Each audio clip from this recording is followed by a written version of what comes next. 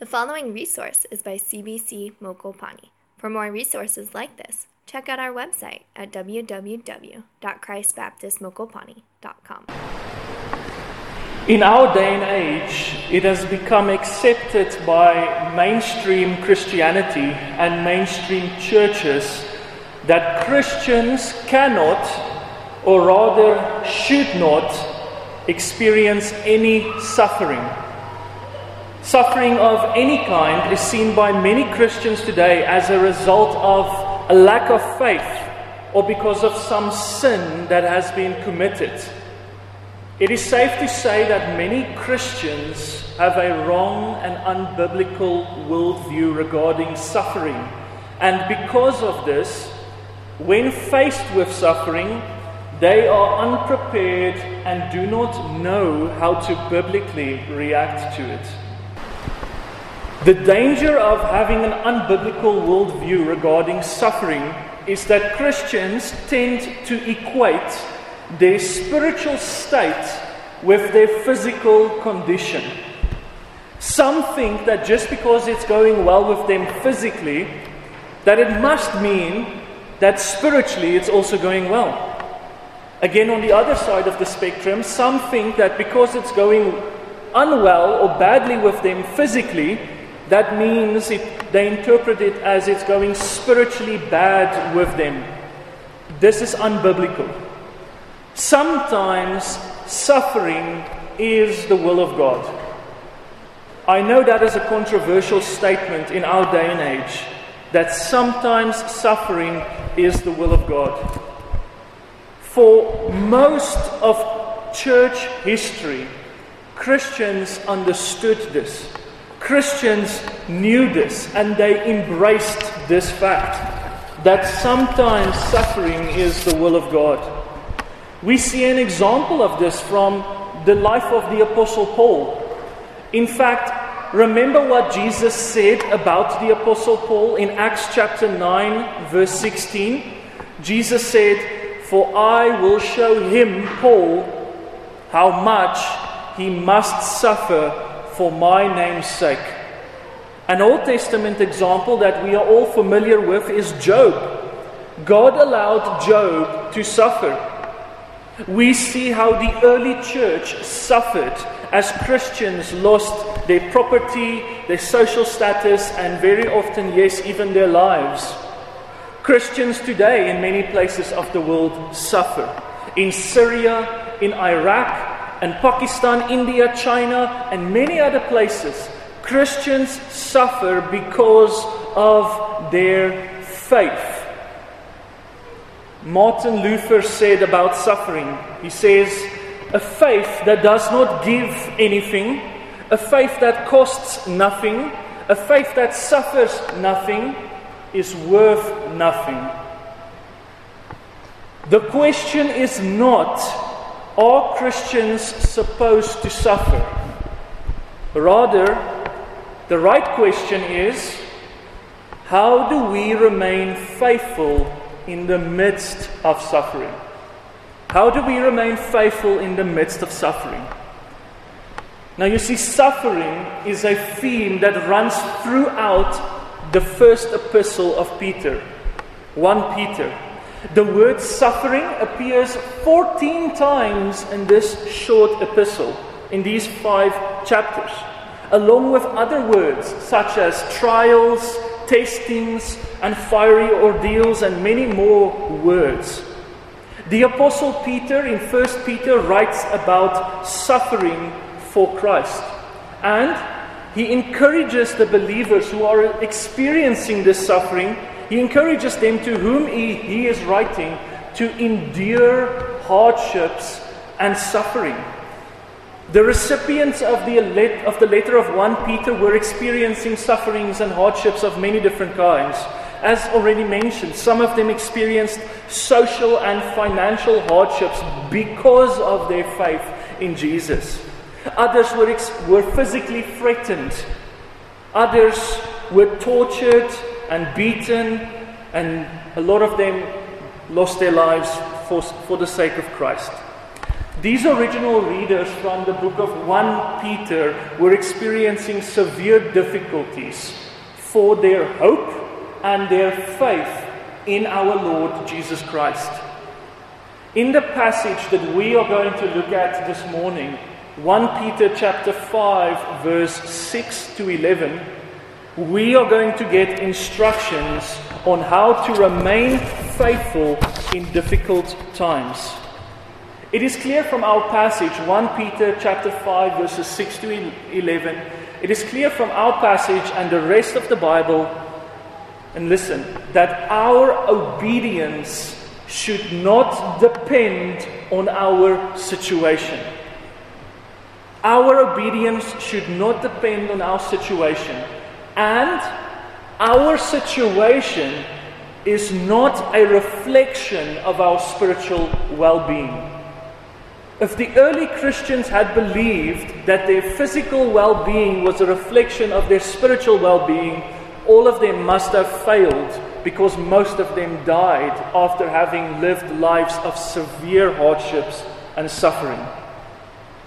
Now, as we study our passage, it is important to note that our section of study, 1 Peter 5, verse 6 to 11, can be considered Peter's summary. It is the summary of all his teachings from the book of 1 Peter. These are his final words. These are his final exhortations and encouragements. In 1 Peter 5, verse 6 to 11, you are going to see 3 commandments you must obey in order to remain faithful in difficult times. 3 commandments you must obey in order to remain faithful in difficult times. And so please read along with me. 1 Peter 5, starting at verse 6. Humble yourselves, therefore, under the mighty hand of God, so that at the proper time He may exalt you, casting all your anxieties on Him, because He cares for you. Be sober-minded, be watchful. Your adversary, the devil, prowls around like a roaring lion, seeking someone to devour. Resist him, firm in your faith, knowing that the same kind of suffering are being experienced by your brotherhood throughout the world. And after you have suffered a little while, the God of all grace, who has called you to His eternal glory in Christ, will Himself restore, confirm, strengthen, and establish you. To Him be dominion forever and ever. Amen. Let's just quickly have a word of prayer. Lord, we pray that You would be glorified this morning through the preaching of Your word. Lord, may You be exalted. Lord, may we see Christ. Lord, show us Christ. Build us up. Make us more like our Lord. Help us to become great glorifiers of our glorious God. We pray this in the name of our Lord Jesus Christ. Amen. The first commandment that you must obey in order to remain faithful in difficult times is be humble. Verse 6. Be humble. We find this command in the beginning of this paragraph where the apostle writes, humble yourselves. Whenever we see a therefore in our text, a passage of scripture, our verse 6 starts with humble yourselves therefore. Whenever you see a therefore in the passage, ask yourself, what is the therefore? Whenever that is what we must do. In this case, it is pointing us back to the previous paragraph. Our section is linking us back specifically to the last sentence of the previous paragraph. Chapter 5, verse 5. Peter writes, likewise you who are younger, be subject to your elders. Clothe yourself, all of you, with all humility toward one another. For God opposes the proud, but gives grace to the humble. Therefore, humble yourselves. The Apostle Peter ends his epistle by reminding his readers about the reality of God's grace and how they must never remove themselves from God's grace. they must never remove themselves from this mindset of pursuing humility. Because if they do, if they become proud, they place themselves in opposition to God. In the verse we just read, chapter 5, verse 5, Peter uses the words, all of you. All of you. He is speaking to more than just the young men that he mentioned in the beginning of the verse. He is speaking to the elders of the church that he mentioned in chapter 5, verse 1. He is speaking to more than just, he's also speaking to the husbands and the wives that he mentioned in chapter 3. Peter is including everyone in this reminder to be humble and therefore not be opposed by God. It is from this general exhortation that he moves to a clear-cut command in chapter 5, verse 6. Humble yourselves. Or stated differently, be humble. Why is it important that we as believers humble ourselves? Well, Peter already gave us the answer to that, because God opposes the proud. If you are not pursuing humility, you are proud. There's no middle ground. Charles Spurgeon said the following about humility. He says, humility is not thinking less of yourself, it is thinking of yourself less. If you struggle with humility, and I know you do because all of us do, it is a besetting sin in all of our hearts. If you struggle, it means primarily that you have forgotten who God is. Or to put it another way, the key to humility is to know who God truly is, and therefore know who you truly are. Who are we? Well, the Bible calls us sinners. By nature, we are called children of wrath. We are called enemies of God. We are called rebellious creatures. This is who we are by nature. What does the Bible say? Who is God? Well, God is holy, holy, holy. God is good. God is love. God is light. God is compassion. Compared to God, we are almost the embodiment of evil. If you struggle to be humble, commit yourself to knowing God. Commit yourself to knowing God. All of this is important because our humility is rooted in who God is.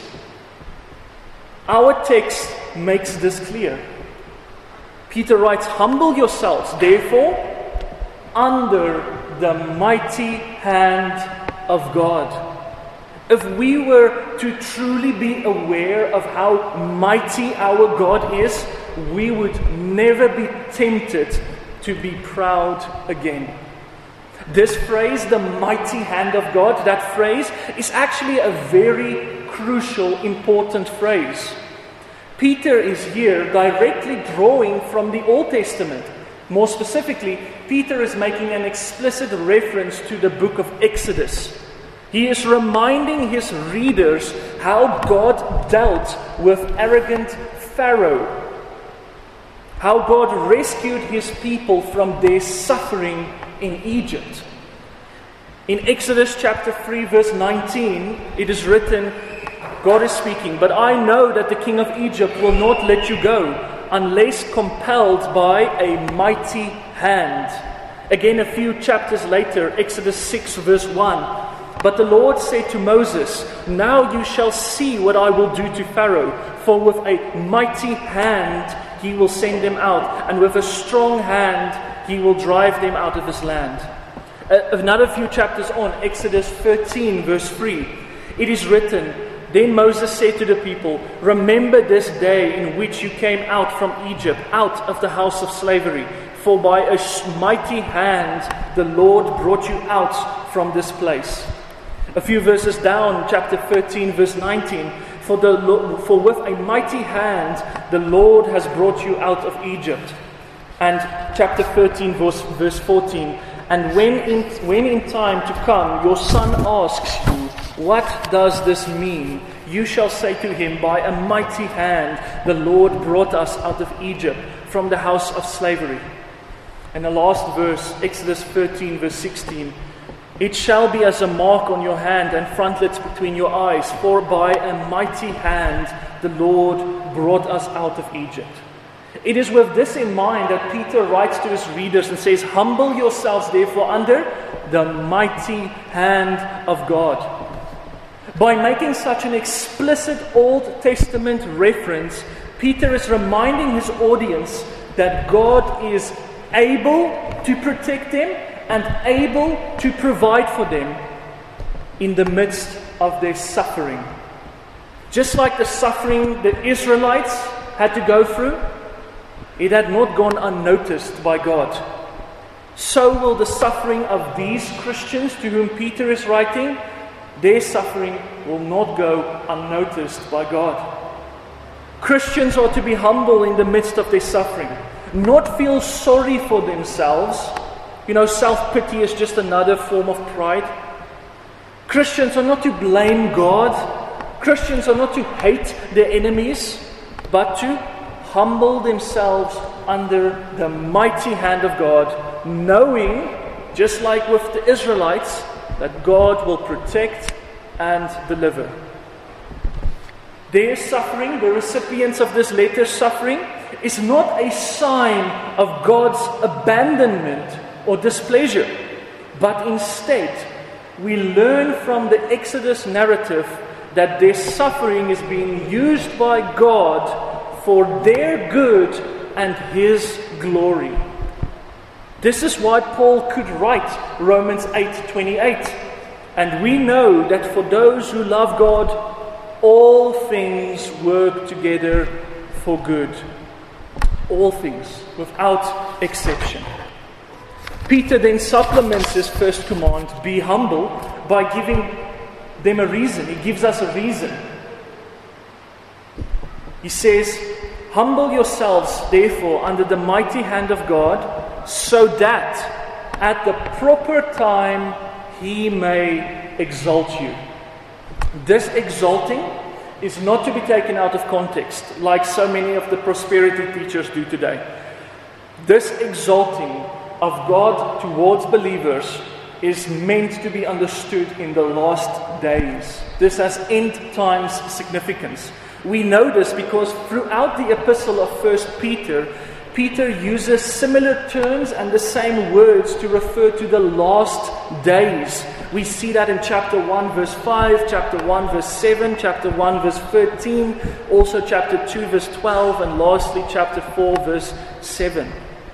Those who are humble, those who trust God for who He is and the promises that He has made, will be exalted on the last day. Will be exalted on the last day.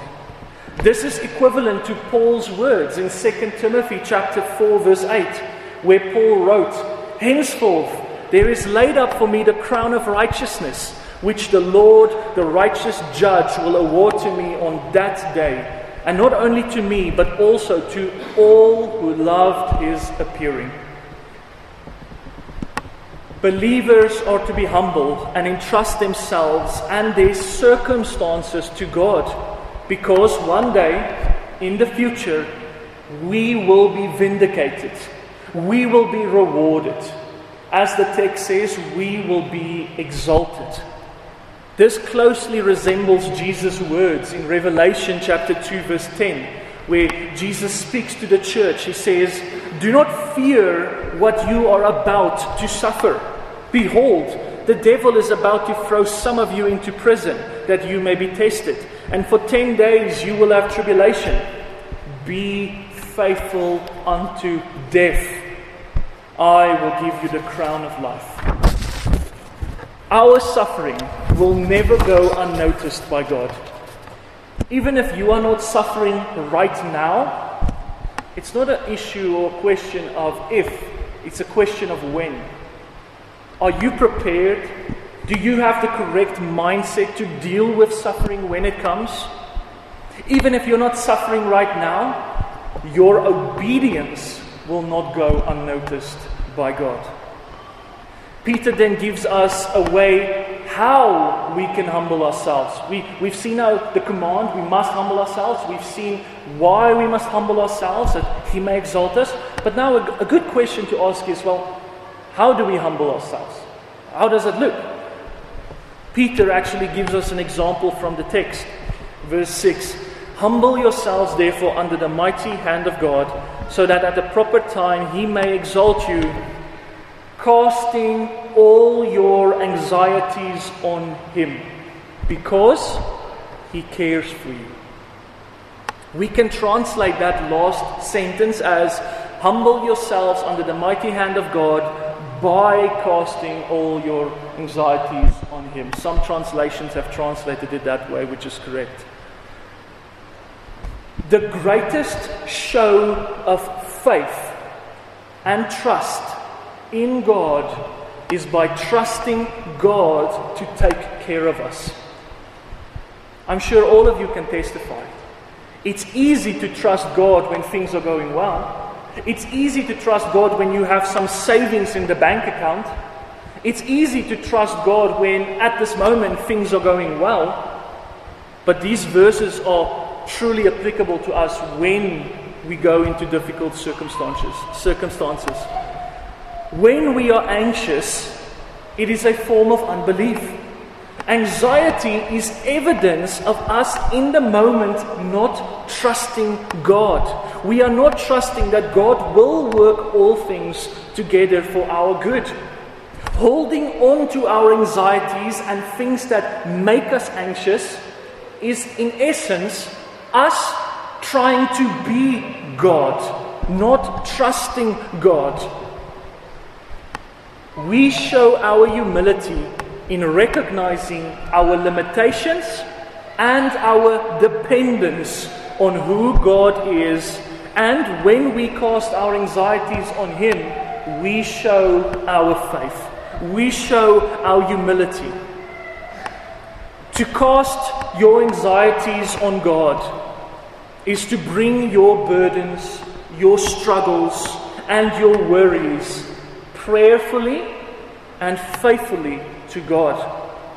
To trust that He will provide an outcome that firstly glorifies Him and that works for your good. If you struggle with anxiety or you struggle to trust God, again, I want to remind you, I want to repeat, it is most probably that you have forgotten who God is.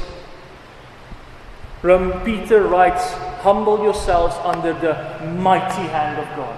If you do not know that God has a mighty hand, why on earth would you go to Him? Peter gives us the reason why we must cast our anxieties on Him. Because He cares for you. He cares for you. Just an interesting observation, the root, the etymology of that word care is where we get our word porcelain from. It's God sees us as being delicate, sees us as being breakable, and because of that He cares for us, just like He would care for a very delicate vase. When we hold on to our anxieties, there's no other way to say it. It is a sign of unbelief. Remember what Jesus said about the worries of tomorrow? "Oh, you of little faith. Do you not know that your Father who is in heaven will provide for you?" It is a sign of our unbelief. Either our unbelief in God's power, His mighty hand, or our unbelief can be rooted in the fact that we doubt His care for us. Knowing who God is and then trusting God is absolutely crucial if you want to remain faithful in the midst of suffering. If you want to endure suffering, you must know who God is and you must believe that He cares for you. You can only endure suffering by being humble. Why? Because God opposes the proud, but gives grace to the humble. He gives grace by exalting the suffering Christian and by caring for the suffering Christian.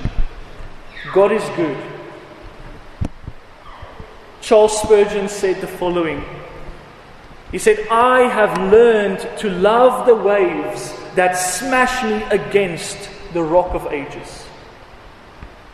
I have learned to love the waves that smash me against the rock of ages. How we react to our suffering and how we remain faithful is directly related to how we view God and how we handle our suffering in relation to God. And so let us humble ourselves by trusting in Him, not in ourselves. This is the first way we can be faithful to God in difficult times. At the same time, how we remain faithful in suffering is also related to how we respond to our adversary, the devil. In verse 8, Peter gives us 2 commandments that we must obey if we want to remain faithful in difficult time. Verse 8, 1 Peter 5, verse 8, "Be sober-minded, be watchful. Your adversary, the devil, prowls around like a roaring lion, seeking someone to devour. Resist him, firm in your faith, knowing that the same kinds of sufferings are being experienced by your brotherhood throughout the world." The second command you must obey if you want to remain faithful in difficult times: be sober-minded. Be sober-minded. The word used here for sober-minded means to not be influenced by something like a substance like alcohol. It means to be free from illusion, to be free from an intoxication of sin. It refers to being in your right mind. It means having a presence of mind. Basically, in summary, to be sober-minded means the opposite of irrationality, the opposite of being influenced by outside worldly factors. This command builds on top of the first commandment. You cannot be sober-minded if you are proud and arrogant. You must have a right and a biblical view of God and of yourself in order to be sober-minded. You must be humble to be sober-minded. This command means that you must have a realistic perception of yourself. Do not put yourself in situations where you know you will be tempted to sin. This means to have a biblical worldview. To be sober-minded practically means to be under the influence of the Holy Spirit and not under the influence of anything or anyone else. How can you be more and more under the influence of the Holy Spirit? How can you be sober-minded, be realistic? Well, by knowing the Word of God. It's elementary, but we cannot move past it. Paul writes in Colossians 3 verse 16, "Let the word of Christ dwell in you richly, teaching and admonishing one another in all wisdom, singing psalms and hymns and spiritual songs with thankfulness in your hearts to God." When Christians suffer, they tend to be guided by their emotions. I'm sure this cannot just be true of me. When Christians suffer, we tend to go into self-pity. Many people, when they go through difficulty, they turn to influencing substances like drugs and alcohol. As Christians, our suffering must make us all the more sober-minded. Suffering is a gift from God that helps us to let go of this world and depend on Him. Worldliness, clinging onto this world is a sin that our hearts love. And suffering is God's way of prying our hands loose of these things that we hold on that will sink us down into hell. That is why James could write, "Count it all joy, my brethren, when you meet trials of various kinds." Various kinds. Why are we to be sober-minded? Because we have an adversary, the devil. Peter writes that the devil is prowling around like a roaring lion, not just looking. It's interesting, it's not the word looking for someone to devour, it's seeking, it's the word desiring. It's his earnest desire to devour. He's prowling around, desiring, seeking someone to devour. The devil is the father of lies. He's a murderer. The devil wants to destroy Christians. See, a big misconception that many people have today about the devil is that they think the devil wants you to focus on him. That's not true. The devil doesn't need you to worship him. He just needs to distract you from worshiping God. Be sober-minded. Know this and be aware of the tactics that he uses. The devil devours by making us justify the smallest sins in our lives, by making us allow pet sins into our lives. The devil devours by taking advantage of our unguarded thoughts. The devil devours by bringing bitterness in our hearts towards people. The devil devours by convincing us to allow lust for people or things in our hearts. The devil devours by having us fill our time, not necessarily with things that are sinful, but just by things that are not useful. My friends, do not think that you can go toe-to-toe with the devil. He has lived much longer than you. He is wiser than you. Be sober-minded. Be realistic. Have nothing to do that influences you to justify your sin, because all of that is the devil prowling around. Pursue what is godly. Pursue what is good. Pursue what is right and biblical. In the words of Paul, whatever you do, make it your aim to please God. This is the only command. This is the only command that Peter gives. This is not the only command that Peter gives us regarding our adversary. He gives us another command.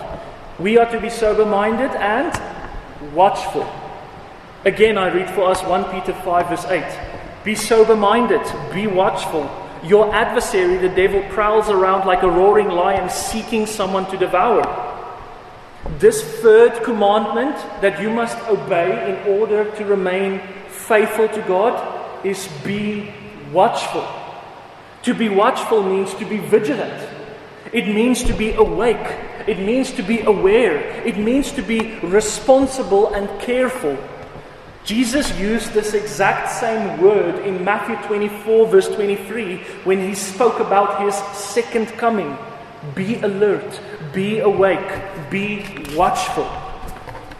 Well, we are watchful primarily by examining ourselves. We examine our lives to see if there are habits or practices that we must pay attention to. We must examine ourselves for any possible sin. My dear friends, many Christians today are afraid of this concept of self-examination. They are afraid to examine themselves. I know I am as well, because what are we afraid of? We're afraid of finding things that we do not like. We are afraid of doubt. Once you start to examine yourself, it might lead to doubts. Do I really know Christ? It's not nice. But I want to remind you, doubt is not your enemy. You know what is the enemy? A false assurance. A false assurance. I would much rather have you examine yourself daily going to Christ, than thinking you are okay, and then one day hear the words, I never knew you. We must be watchful. If you examine yourselves, and there's things you see you don't like, if there are things you see that start making you doubt your own salvation, what must you do? Well, what must you do to be saved? Go to the Lord Jesus Christ. You see, Jesus stands ready and willing. He stands eager to grab anyone who calls out to him. We often think of our God as being a vindictive God. We often think of God as, am I doing it right? Am I believing correctly? Do I have correct faith? We are afraid of one day seeing God and hearing, you thought you believed, but you didn't actually believe.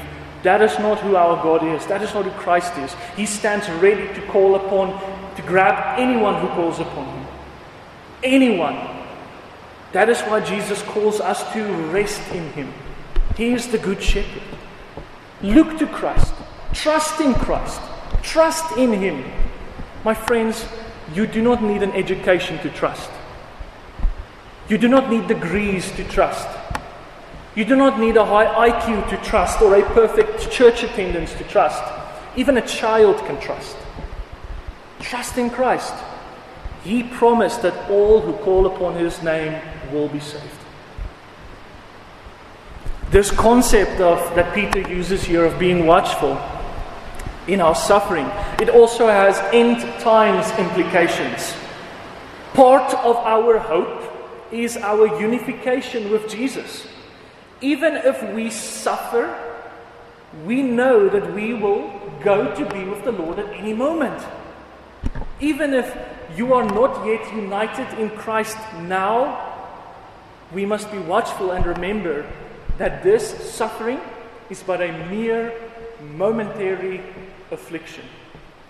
My friends, I know in the midst of suffering, while you are in the heat of going through trials and tribulations and suffering, I know in that midst of suffering, it feels like time is standing still. It feels like this will be what it will be like for the rest of your life. But that is when we must not be guided by our emotions, but we must be guided by the truth. These are but momentary light afflictions in the light of eternal glory. That is what we have to wait. That is what we have to look forward to. In summary, we have to remember that we have an adversary and that his desire is to rob us of our joy and our souls.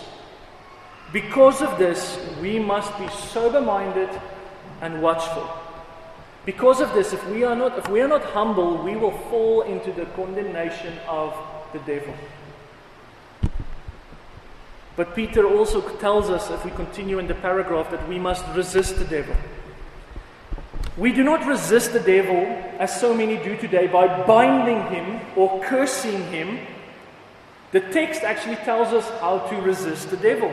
Well, firstly, we resist the devil by being obedient to these 3 commandments. Be humble, be sober-minded, be watchful. This ultimately helps us to resist the devil in our faith, and to resist the devil by knowing we are not alone, and to resist the devil because of our hope in the future. Read along with me, 1 Peter 5, verse 9. Resist him, firm in your faith, knowing that the same kinds of sufferings are being experienced by your brotherhood throughout the world. And after you have suffered a little while, the God of all grace, who has called you to his eternal glory in Christ, will himself restore, confirm, strengthen, and establish you. To him be dominion forever and ever. Amen. To resist the devil by being firm in your faith means to firmly trust in Christ.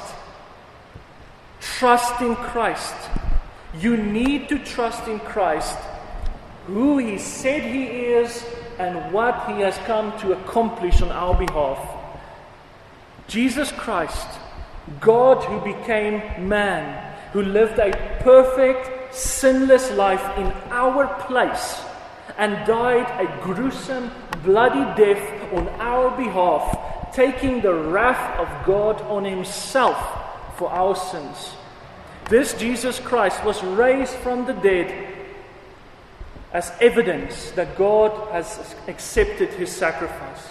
So in Jesus we can be made righteous. In Jesus, we are made right. We are reconciled with God. Jesus now reigns. He now intercedes for us. Isn't it comforting to know, as the Hebrew writers teaches us, that Jesus is at this moment praying for you? We resist the devil in our faith by always trusting Christ. I want to remind you again. When are you tempted to sin the most? When you stop worshiping. Worship's not just the songs we sing, it's part of it. But worship is what we do, what we think, what we say.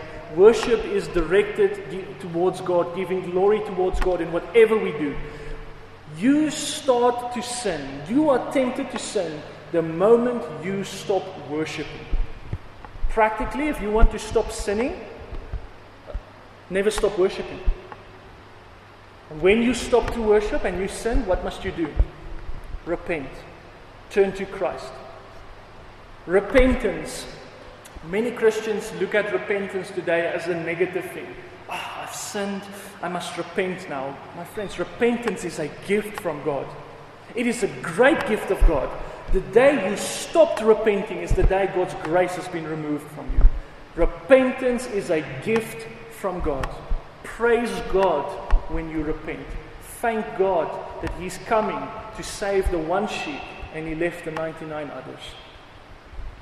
We resist the devil by being mindful of the fact that we are not alone.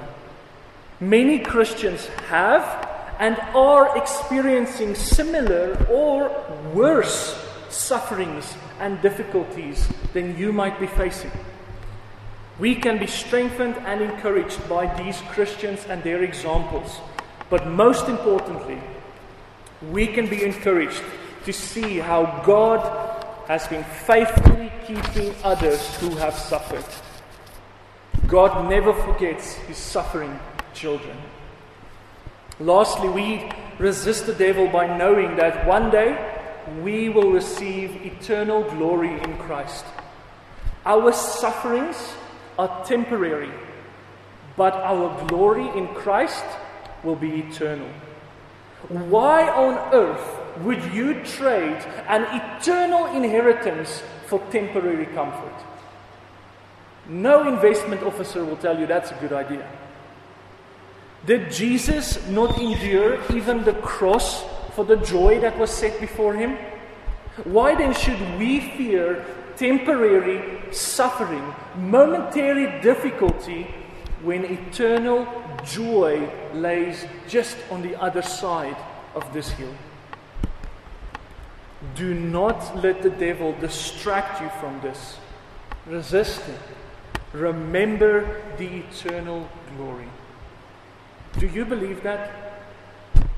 Sincere question of self-examination. Do you believe in the eternal joy that is laying in wait for you? Peter ends this section in verse 11. To Him be the dominion forever and ever. Amen. All of the above commandments and motivations can be summed up in one word, as already mentioned: worship. Peter ends by worshiping God. This is what it's all about. This is why the original readers were suffering in the first place. This is why they have an adversary. All because they have been called and stayed committed to worshiping God. These recipients understood that Jesus Christ is worth more than anything this world can give you. And losing anything in this world is nothing compared to losing the source of love, the source of joy, the source of light, the source of peace, the source of holiness Himself, Jesus Christ our Lord. Will you also have the same mindset and faith? We worship God through our faithfulness. And we remain faithful in difficult times by being humble, by being sober-minded, and by being watchful. May God help us. Amen. Let's pray. Lord, we praise you for this amazing passage, this amazing text of Scripture. Lord, help us to remain faithful in difficult times, Lord. Lord, if you do not build the house, it will not stand. Lord, if you do not keep us, we will fall away. So, Lord, we pray for your grace. We pray, Lord, help us. Help us to be humble so that we may receive your grace, not to be opposed by you in difficulties. Lord, help us to be watchful. Help us to be sober-minded. Lord, help us to trust simply as a child would trust in our Lord Jesus Christ. We pray this in your holy name. Amen.